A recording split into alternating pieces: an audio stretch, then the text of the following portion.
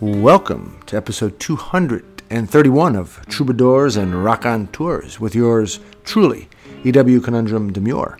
On this week's episode, we have our good friend, longtime contributor, playwright, columnist, poet, maker of jewelry, Professor Kitty Bell, Burbank. And we'll be talking to Kitty Bell about courage, about fear, about oppressors, about the brains in our guts, childhood and privilege, shadows and fitting in. And we'll be reflecting on what is it that we did to pass the time before the internet. We also talk a little bit about summertime and why she writes plays. Good conversation with Kitty Bell, do tell, today in the program. We also have an EW essay by yours truly titled Courage, a poem titled Shadow, and a short essay by Emma Rathbone titled Before the Internet, published in the most recent issue of the New Yorker magazine. This all is ensconced, interspersed within, as is always the case, several great tunes. Thanks so much for tuning in. Let's get to it. Episode 231 of Troubadours and Raconteurs.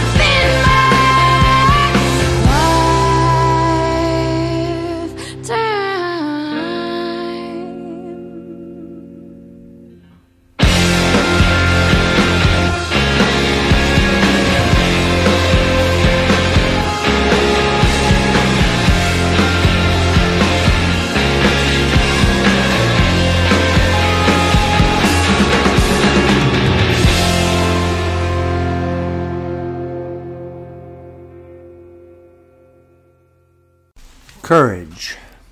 As my heart pumps, strong but weary, and my mind hesitates to follow another journey of query, I realize this limited time here is passing me by. I remember fondly laying on the grass in the summertime, watching the powder puff cumulus clouds floating across the vibrant blue sky. And I'd joyfully wonder why. Now I look up a lot less than I did back then. I look down, nervously around, empty through a ragged frown, spreading anger and fear-induced despair, all too often. Not all of the time, though.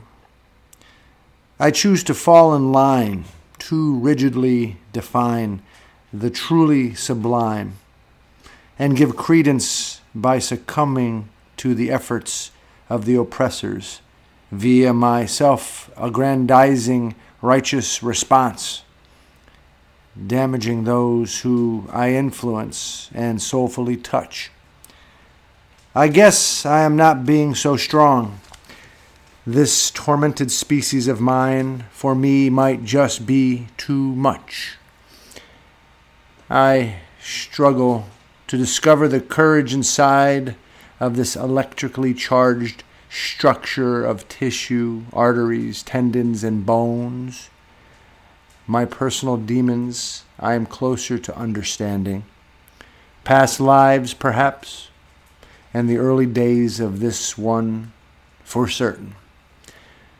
I truly want to become healthy before it is drawn, the final curtain.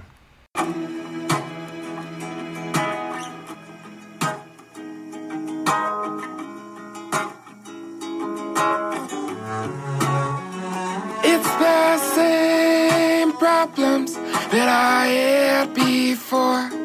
I know things have been hurried since I came through your door. It's the same questions that I had before. Can I just make it easy? Can I run anymore? Maybe all I need is a little motivation. If I want it, I can have it. If I want it, I can have it. Maybe all I need is a little motivation. If I want it, I can have it. If I want it, I can have it. It's the same thoughts that leave a man with no home. Can I find something better? Am I faded to roam? It's the same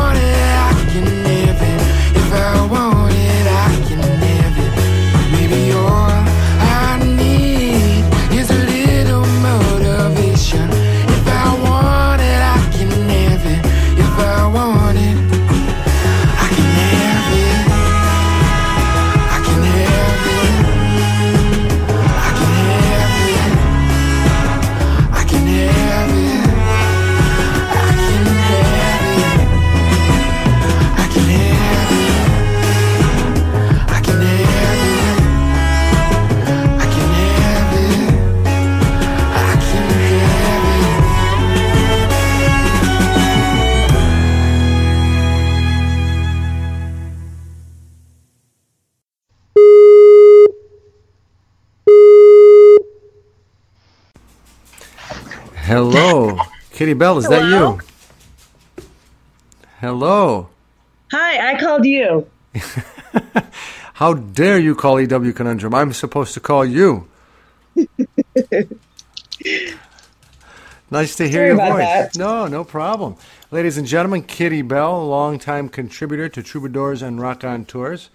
She's a playwright, a columnist, a poet, a maker of jewelry. How else do you want to describe yourself? Well, that's plenty. Is that play? That's a lot. That Yeah. is. So you ready to go? Yeah. All right. Where are we going? Well, first we're going to talk about courage. I love it. Courage. Yeah. What is that? I mean, what does courage mean to you? How do we display courage? Have you seen any courage lately? Courage means you know that there's a good chance you're going to fail and you do it anyway. That's a good definition. Yeah. Have you experienced a need for courage as of late? All the time. Yeah, I have a new job that's paying the bills in between teaching gigs and art side jobs, and it requires a lot of courage. I'm finding you have to be brave and jump right in there and deal with people, and they might yell at you and they might be upset, but you just do your best. You mean generally Yeah. speaking, or with your new job? Well, I guess I was speaking about the job in particular, but generally speaking also. Yeah, you're right. I mean, day to day, if you're really going to engage and embrace your life and those situations and people that you have to, I guess, deal with, if that's not a positive Yeah, enough I mean, word. you just need to make decisions. Yeah. And sometimes they're not going to be right. But somebody needs to make decisions. So you just do it, and you just guess, and you try things, and you cross your fingers and hold your breath and hope that they're not all going to be wrong. That's courage. I think so. Yeah. I mean, because fear is not acting, it is paralysis. Right. So if anytime you're willing to take that responsibility, that's courage. And when you're not acting out of fear, that's terrible. Of course, paralysis. Also, I think sometimes, and correct me if you disagree, we make decisions that are based on fear, which oftentimes I would gather, I would state for pretty confidently are the wrong decisions. Not taking a risk. Not taking a risk, or not supporting something or someone you should support. That is cowardly or fear-based. Not to judge, but I mean, why do you want to have courage then? Why do we need to have courage? To progress, because we need to take risks to have things change in a positive way. Sometimes, I mean, if we keep doing things the same way that we've always done them, because we're afraid of changing things, then we're more likely to become stagnant and not succeed and not, Yeah. Yeah. I hear myself in your background. I hear my echo. It's freaking me out. Oh, I'm sorry. I have you on my laptop. Yeah, I don't know if you could do anything about that, but whatever. I can turn the volume down. Yeah, maybe. Is that better? Yeah, I don't hear myself now. Okay, good. I only like to hear one voice in my head, not too many. Now, let's take this on a collective level. I mean, Okay. I don't know how political you have been lately, or I know you're very social-minded. You in the collective, as part of the collective, don't you think it's very important to have courage to make certain that decisions are made, behavior is seen and supported that helps most everyone? Yeah. I mean, that's one of the things that we need our elected officials to be able to do, is to not always make the choice that they want to make for themselves, but to make a choice that is best for us or for the greater good. You know, so you have a lot to get you to do one thing, but you need to be able to have courage to tell that person, you know, I appreciate your cause, but these people are counting on me to do this, and this is what they need, not what you're trying to get me to do. Yeah, like lobbyists, people of that ilk who come into those who have power in Congress. Yeah. It's freaky. I had a lot of jobs recently and I narrowed it down because it was too much work and too many hours. But this one part-time job I had was at a cancer center, and the pharmaceutical companies buy everyone lunch twice a week. I wonder why. And what's that? I wonder why. Because they're making a lot of money, clearly, right? Mm-hmm. And there's clinical trials, and they're trying to make new drugs that are more effective and or help people. And ultimately, I mean, these things, if they can't always save lives, you know, they maybe extend life or give them a better quality of life for as much time as they have left. And those are admirable things. Those are good things. But there was just something that freaked me out about the fact that somebody was making that much money off of sick people, that I just couldn't get over it. Yeah. Well, you're not going to hear me support the pharmaceutical companies. I mean, you're right. They make a lot of money, and oftentimes I think they bilk the public. I mean, they do great things. You're right.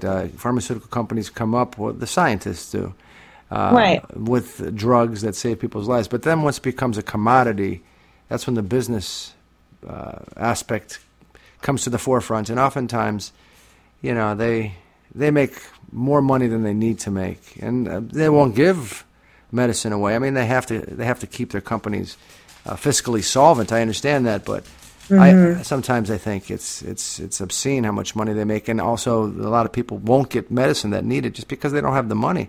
That doesn't seem ethical. I mean, I know we live in a capitalist society and all that, but still, when people are dying and sick because they don't have money. And part of my job was supposed to be actually to help raise money for a fund that helped people who needed financial assistance.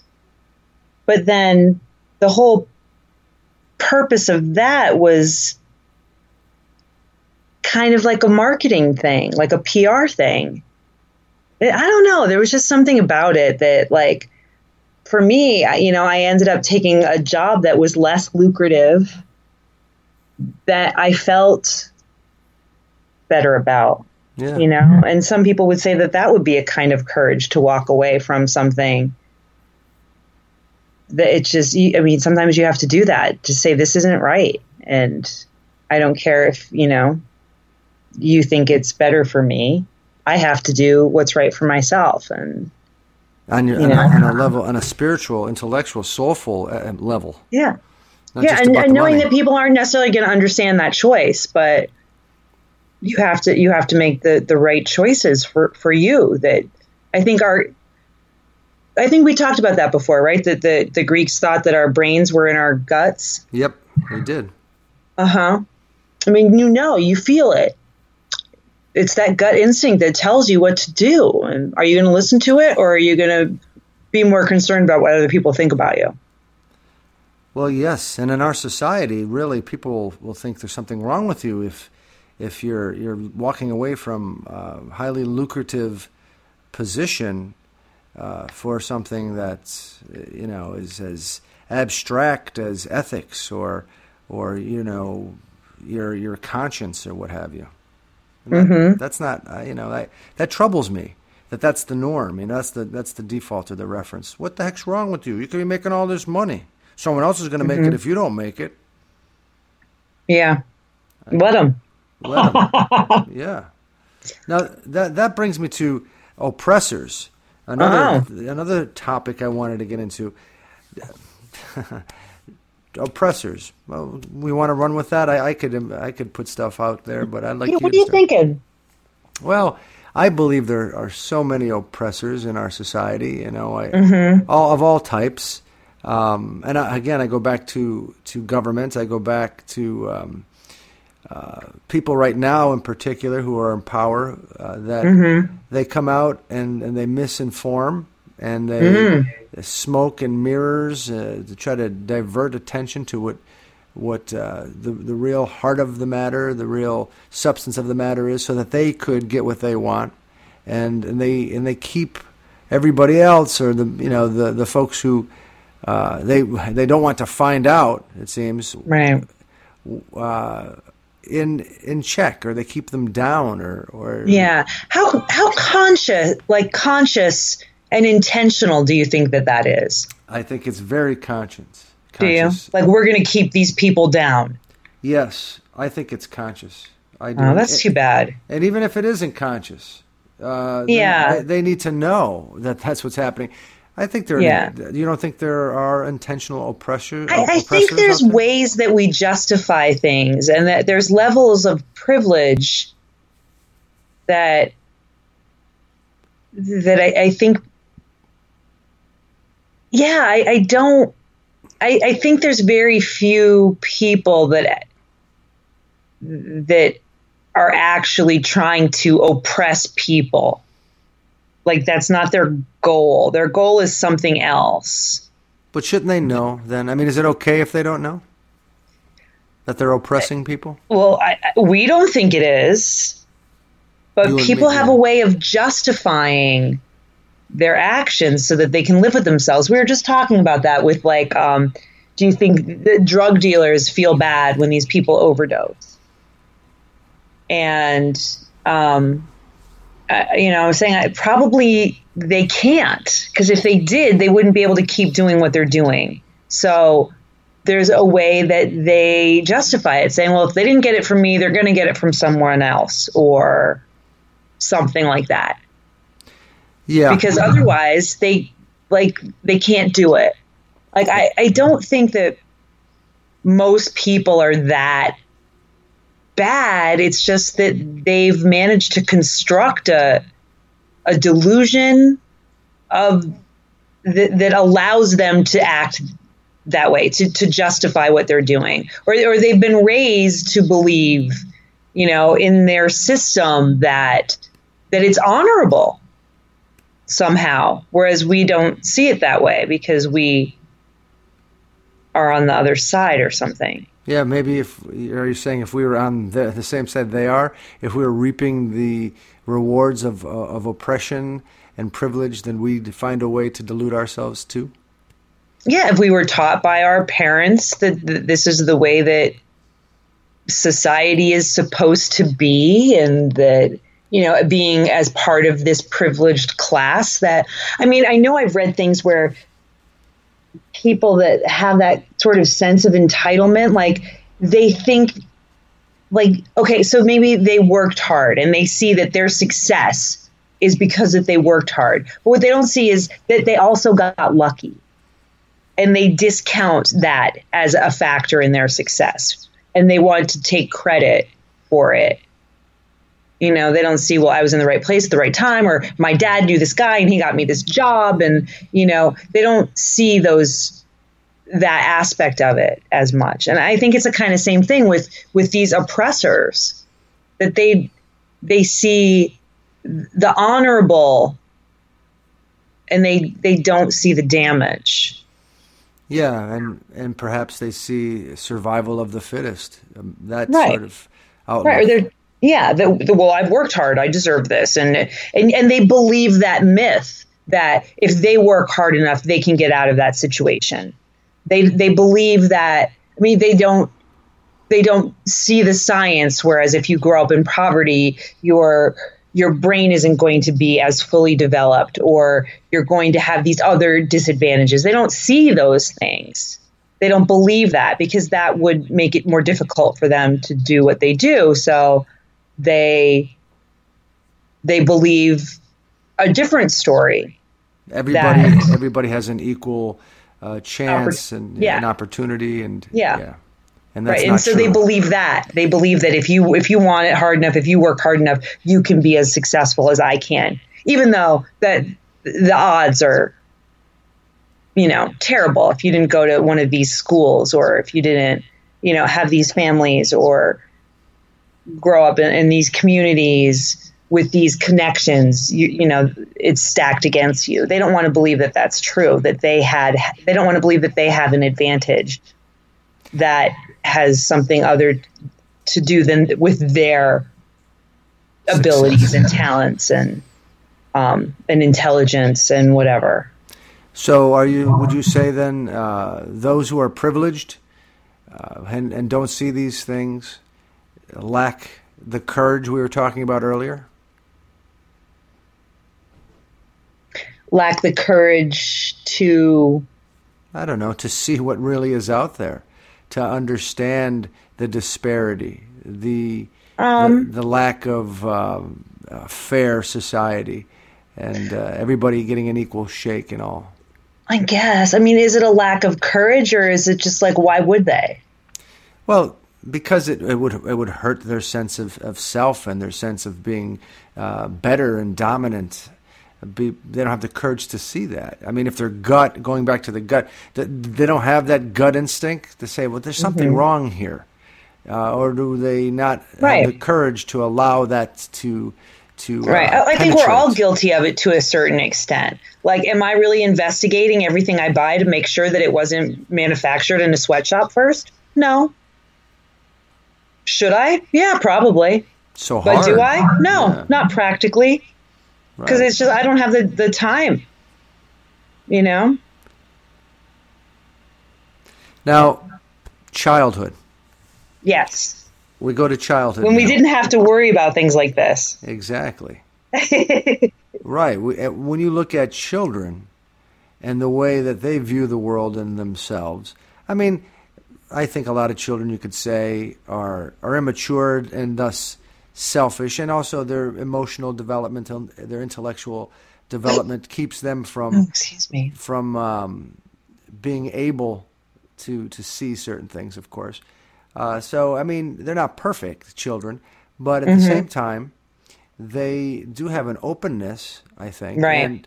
And is that because they don't have some children do, I shouldn't say this, but maybe they are insulated from all of the troubles and problems and pressures that adults are. Therefore, they haven't, or is it because they haven't been indoctrinated yet into the what we say is the normal way of approaching things and such? I mean, because their ideals haven't been crushed yet.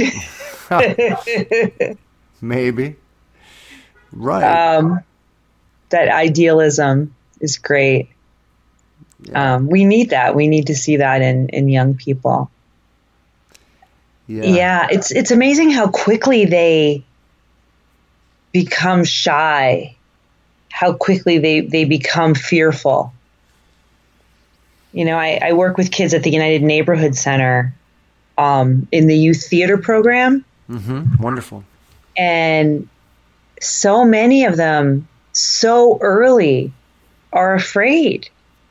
They're afraid of people laughing at them or not liking them or making fun of them or being, of appearing foolish. When, you look at them and you're like, but you're just a kid. You should be having fun. You shouldn't be afraid of those things yet. But it happens so fast. Well, a lot of these children, do they have similar backgrounds in terms of socioeconomics and family life and things? It's a little all over the place, but I mean, it's probably safe to say that none of them are extremely well off. But otherwise, I mean, the only thing that they might have in common is, an economic bracket. And do you think that has something to do with it? The level of shyness, or is it just about human beings wanting, especially at that age? I think humans always want to do this. Is it about fitting in more so, and being the fear of being tagged different? Yeah, I guess, and that can happen as soon as you get to school, I guess. I mean, I guess when I think back, like I remember in second grade when we moved from California to Pennsylvania, like not doing well in my first 4 months in Dunmore. Like the kids were not kind, and that was in 1980, 1979 or something. So that it's not like that's new or anything. No, it's the human condition to a certain extent, human development. Yeah. So you moved from where in California? Where did we move from? Yeah. The Bay Area. Man, you could be in the Bay Area and you're here. Oh, it's too expensive. Are you kidding? Who can live there? Well, maybe if you stayed there, you'd be, very wealthy. Yeah, we couldn't afford to live there in 1979. That's why we moved back to Pennsylvania. Kitty Bell here on Troubadours and Raconteurs. Playwright, columnist, poet, professor, maker of jewelry, community activist, so many things. My new boss calls me professor. Well, that's a good title. That's apropos. Yeah, I like it. Yeah, it's a great thing to be called. Uh-huh. So I want to ask you, have you reflected on the one question I texted you? What did we do to pass the time before the internet? What did we do? Wow, I do the same things now. Good for you. Right?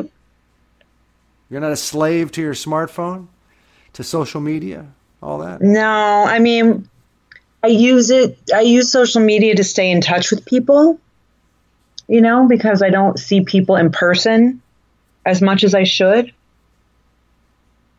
And I do want to stay in contact with them, but I can't be on there too much, Well, I don't know. What happens? We used to play outside a lot as kids anyway. Yeah. I still do. I go for walks. I take pictures of things. And post them on Instagram automatically? Or Facebook? No. Sometimes. If I think it looks really cool and somebody else might like to see what I saw, but I don't have that compulsion to put everything out there. We used to play cards a lot. Play cards and then kick ball and ride our bicycles. Yeah. We used to just go exploring in the woods. Yeah. Yeah. Build forts. Yeah. Yeah. Dig up earth and make clay pots and cook them in the bonfire at the lake. We used to do that. Just make up games. We made up games. But if you think about them now, it's why we spent hours playing these games that didn't even make any sense. But they kept us entertained.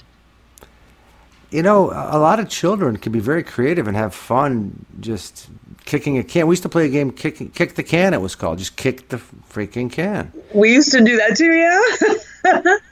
In the alley, yeah. Yeah, kick the can in the alley. Is that, do you think... that had rules and stuff, but I don't even remember what they were. It did have rules, yeah. Not a lot. No, and you change them as you go, Yeah. With a lot of games. We played a lot of board games. We watched some TV, but really not even that much when I think about it, compared to all the other things that we did. Well, do you think that way of spending time is better than spending more of the time that you might have spent doing those types of things now on an electronic device or in front of the television watching Netflix or what have you? I mean, if that's all you do, yeah. Definitely. Why?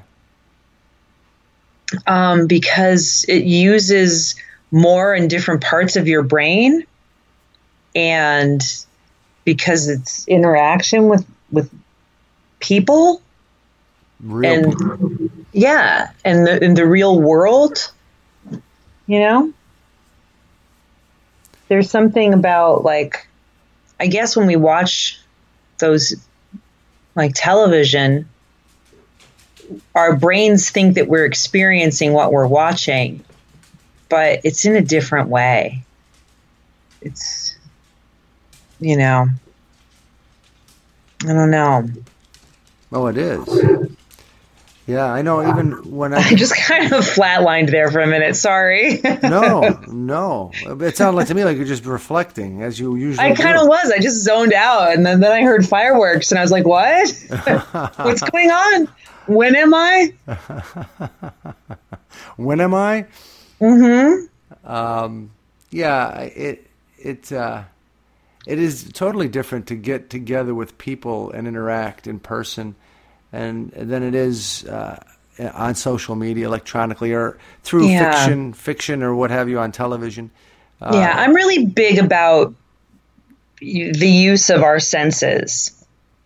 You know, we have all of these things, like things, especially with the way, like touching things, the way things feel. Like, it's really important to me.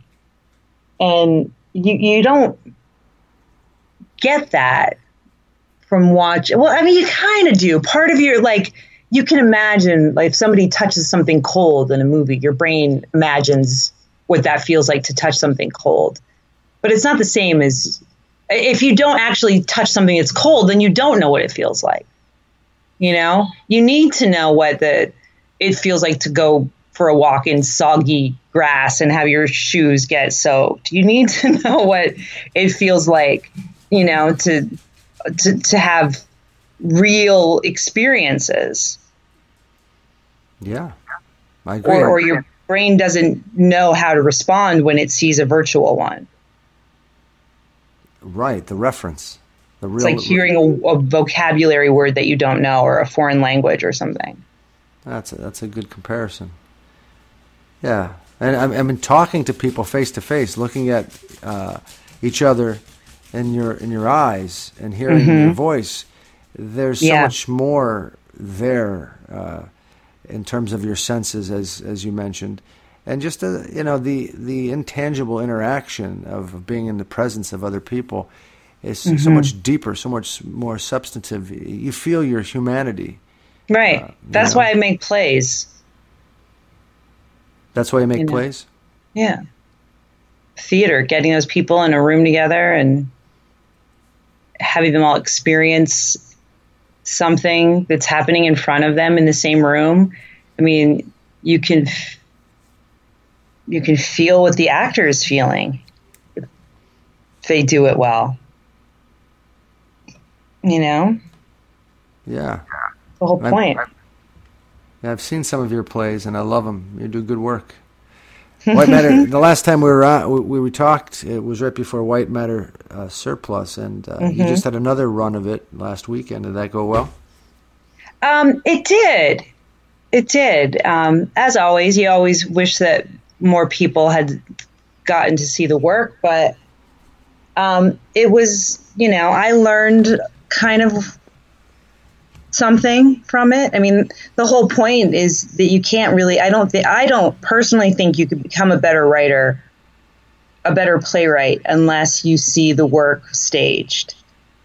Because you don't really learn what you need to learn about what works, what doesn't work in your writing if you don't see it produced. So it was important for me to do this play this year because I think it's the best one I've written so far, which makes sense because you get better with practice. And I'm, starting this graduate school program in like 6 weeks, and I want to get the most out of that. So I'm going to be writing plays, and I really needed to see that produced so that I can take that with me into becoming better in the classroom, you know? Yeah. Yeah. Well, I look forward to seeing some more of your work. And yeah. It's hard because you want to write things that matter to people, but it also has to matter to you. Oh, yes. You know, so the trick there is trying to, like, you know, find something that's worth spending all of that time on in your own heart, in your own head, and having it be personal, but having it be something that can also matter to other people. Yeah, transcendence. Yeah, and that shouldn't be hard, but sometimes it feels like it is. Sometimes it feels like there's so much out there. Like, why does anybody need to hear what I have to say?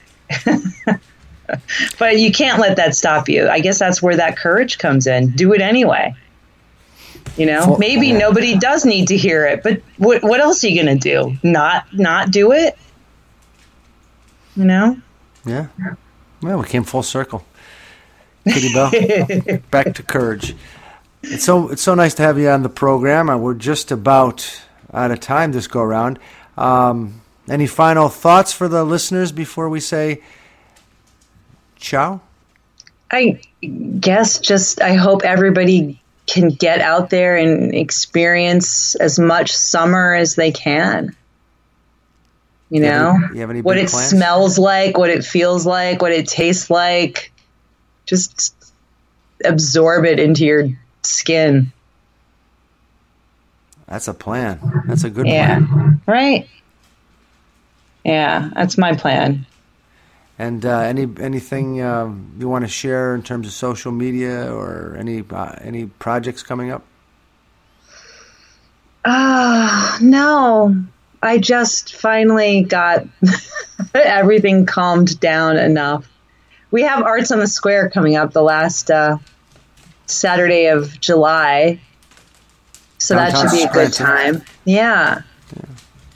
That should be a real good time. I'm looking forward to just kind of getting out into the arts community again. And I was just so busy working for a while. And before that, so busy trying to line up the work that I just kind of fell out of the loop of being able to go out and experience things. Just be relaxed enough to have a good time, you know?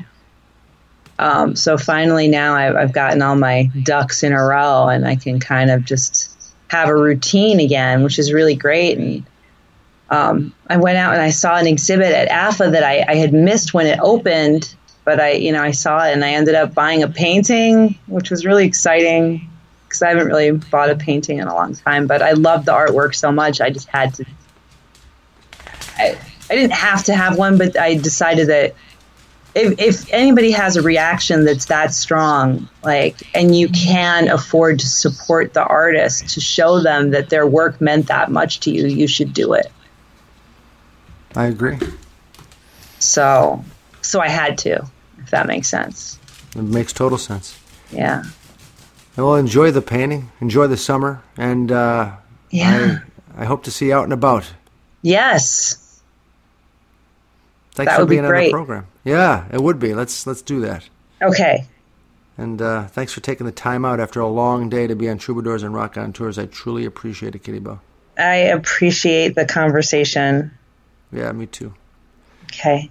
Have Take a good care. night. You too. Bye. Ciao.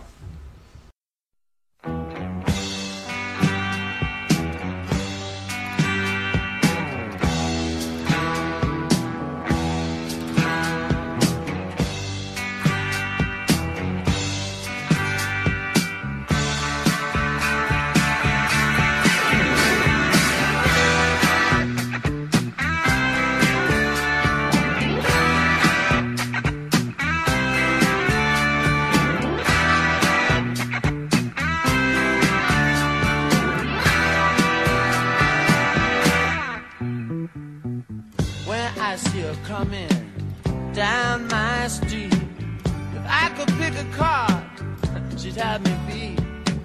And I get so jacked up right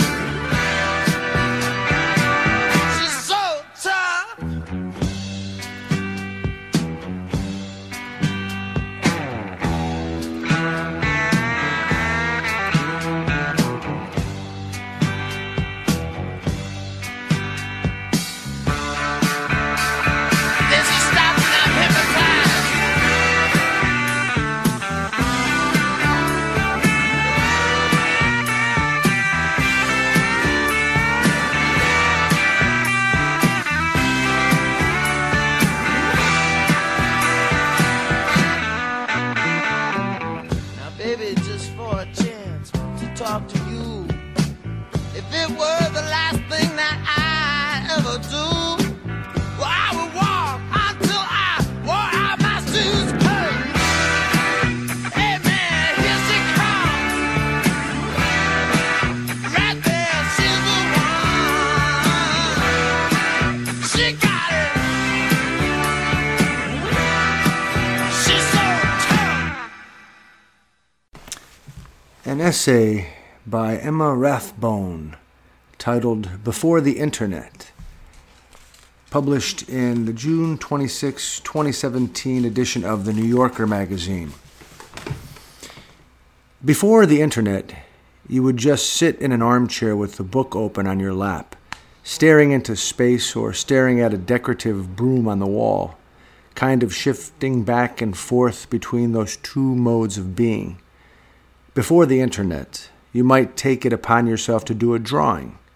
You'd quietly start sketching something in a notebook, not sure what it was, but you'd let inspiration guide you, and then whoop, turns out you'd drawn a squiggly alligator with a cockeyed approach. Before the Internet, you'd have yawning summer afternoons when you'd flop down on one couch, then flop down on another, then decide to craft a fake FBI card. You'd get some paper from your dad's office, copy the FBI logo and your signature, laminate it with Scotch tape, put it in your wallet, take it out of your wallet, look at it, then put it back in your wallet with a secretive smile. It was a heady time. You'd be in some kind of art center, wearing roomy overalls, looking at a tray of precious gems, and you'd say, "That's cat's eye." And your friend would say, "Nope, that's opal." And you'd say, "That's definitely cat's eye." And there would be no way to look it up, no way to prove who was right, except if someone had a little booklet. "Anyone got a little booklet?" you'd ask, looking around. "Is there a booklet on this shit?" Then you'd walk outside and squint at the sky. Just you and your body, not tethered to any network. Adrift by yourself in a world of strangers in the sunlight. Before the Internet, you could move to a new state and no one at school would know anything about you. You'd have no online history. You could be anyone.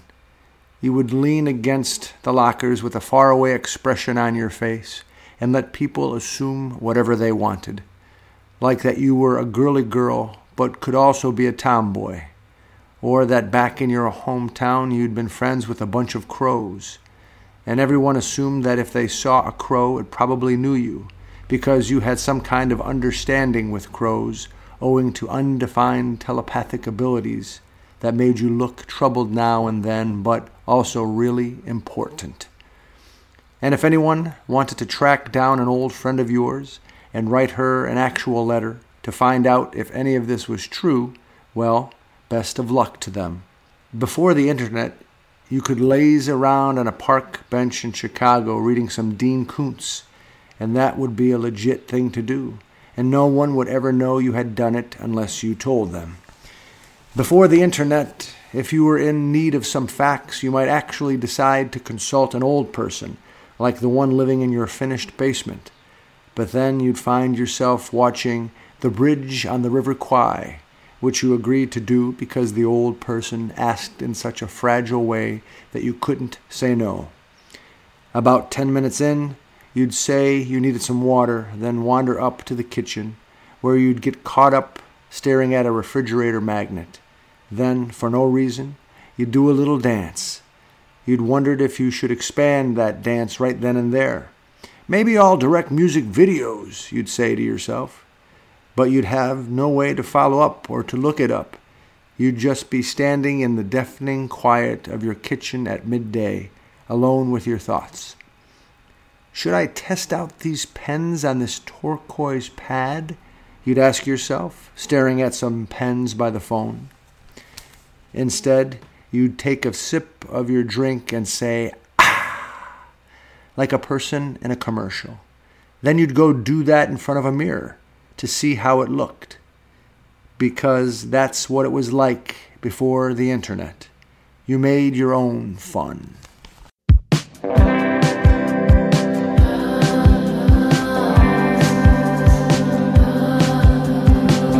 Happy hour in those high heel boots, splitting checks for some massive groups, red teeth in the buyback blues, the sketchy truth about the vineyard youth.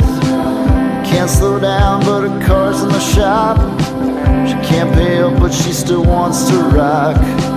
She can't listen to the people talk, just stares beyond their shoulders, waits until their mouths stop moving.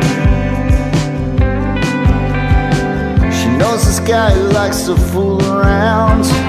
He's got a big house up in Tangletown.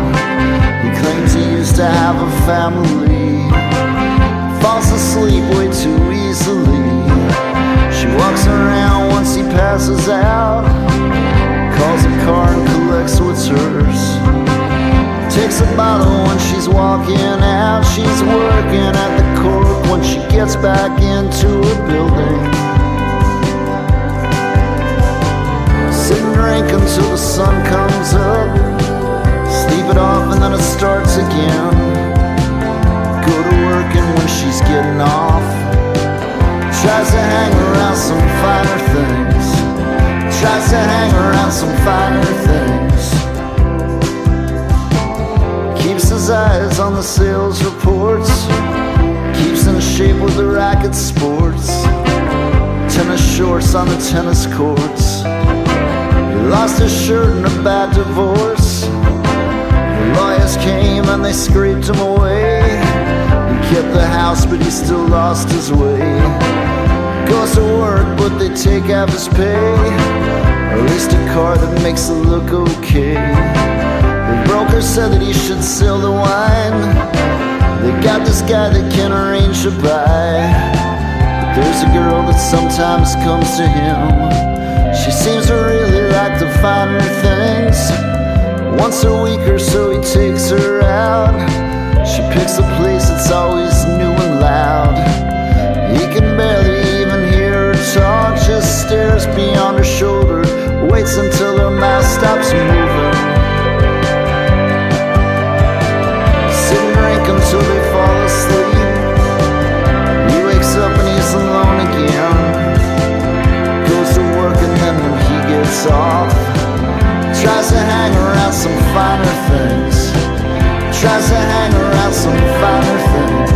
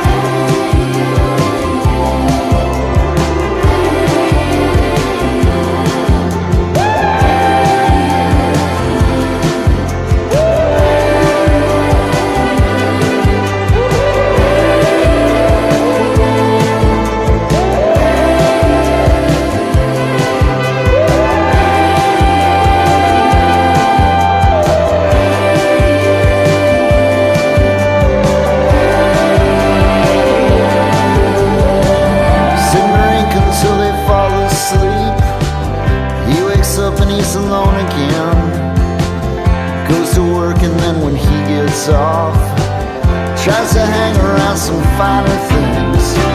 Sit and drink until the sun comes up, sleep it off and then it starts again. Go to work and when she's getting off, tries to hang around some finer things. Tries to hang around some finer things.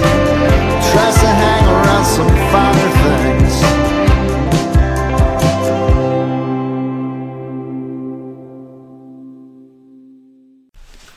Shadow. As I scribble these words on paper, the sun finally crafts a shadow, outlining the tip of this pen and my fingers holding it, knuckles, hair, and the subtle curve of my thumbnail. Can you feel the bright energy and deep warmth? Can you hear the birds tweet up and down the street? It's lovely, isn't it? Gimme, gimme, gimme, gimme, gimme that swing. Gimme that swing. Gimme that swing. Gimme, gimme, gimme, gimme, gimme that swing. Gimme that swing. Gimme that swing. Gimme, gimme, gimme, gimme, gimme that swing. Gimme that swing. Gimme that swing. Gimme, gimme, gimme, gimme, gimme that swing. Gimme that swing. Gimme that swing. My heart is giving you love. Try not to need you so much. You were the one right from the start. Your eyes were saying the same. It seems always easy to shake. I'm gonna shoot you down. Oh, you've given your heart away.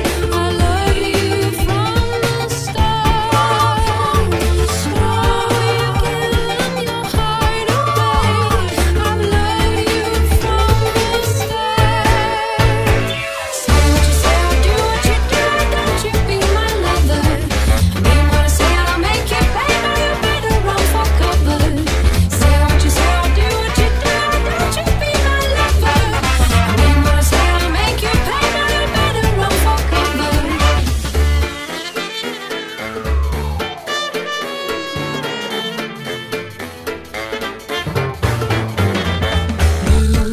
You gave me diamonds and gold, a heart that was easily sold.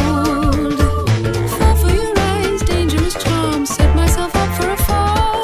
But now it seems always easy to shake. I'm gonna shoot you down. I was only a stepping stone. I loved you all the same. Now you've given your heart away, and I will make you pay. Say what you say, I'll do what you do. Don't you be my lover. I mean what I say, I'll make you pay. Now you better run for cover. Say what you say, I'll do what you do. Don't you be my lover. I mean what I say, I'll make you pay. Now you better run for cover.